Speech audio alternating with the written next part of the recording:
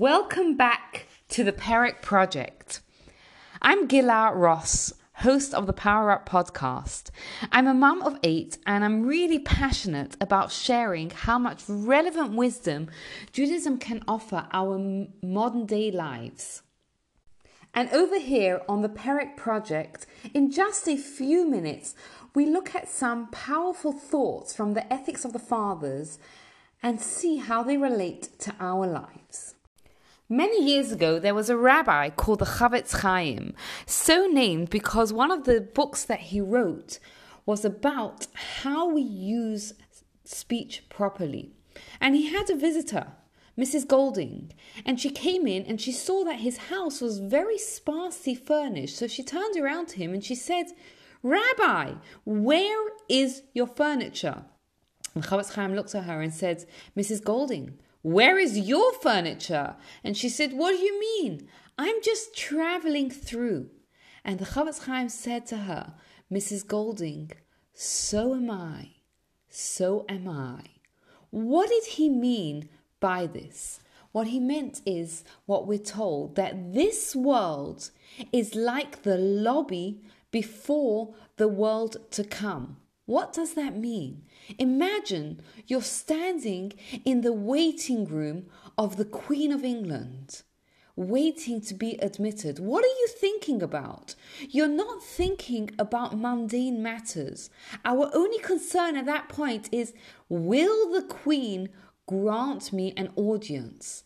So too, a person who has that mindset and understands that this world is like a lobby before the next world, before the world to come, that should be our primary concern in this world. And the final destination, the world to come, depends on our journey here in this world and what we create in this world. The analogy that's given is someone who prepares a lavish feast on Friday, that is what they get to eat on Shabbat.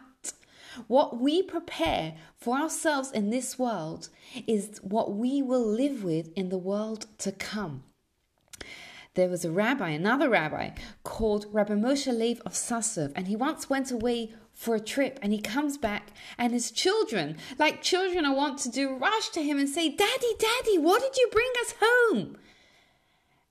And he hadn't had time to buy them a present. And he told them, "I didn't have time," and his children are so disappointed. And Rabbi Moshe Leib, he faints. And his wife, she brings him a cup of water, she revives him. She says to him, "Listen, you didn't bring anything for the children. No, there's no reason to faint." And he says, "No, because the message of it rang true with me. That this world, life is a precious gift. We don't know how long we're going to have this precious gift for. And it's filled with opportunities. We have to take those opportunities.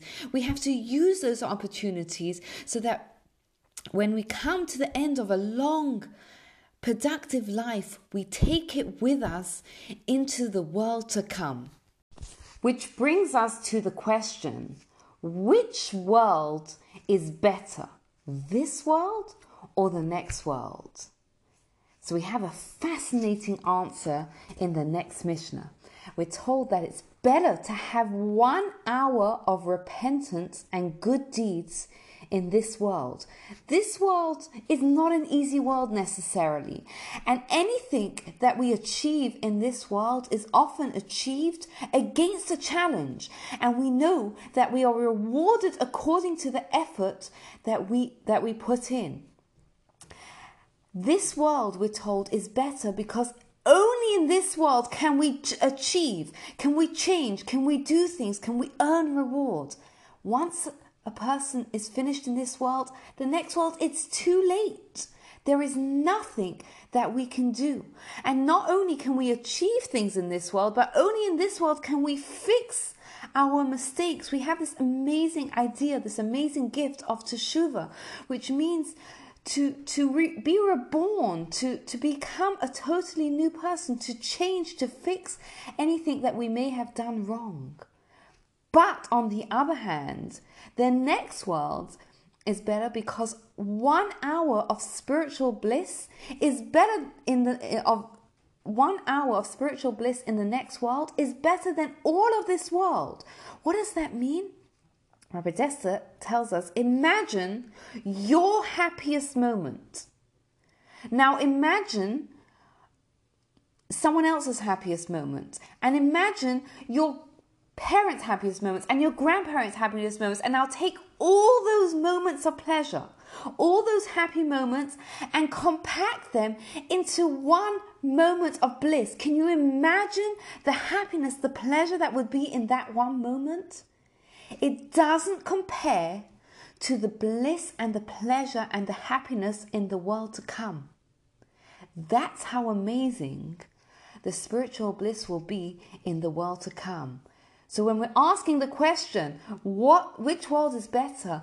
On the one hand, this world is better because this is the world that we can do and we can achieve, and we have to use that opportunity. But on the other hand, the next world is better because the bliss and the happiness and the pleasure in the next world is incomparable to anything that we have in this world. Thank you so much for listening. I'd love to hear your thoughts. You can connect with me on Instagram. You can find me at Gila Ross. And please, if you enjoyed, share a like or a review to the podcast and share the word with your friends. Thank you again for listening.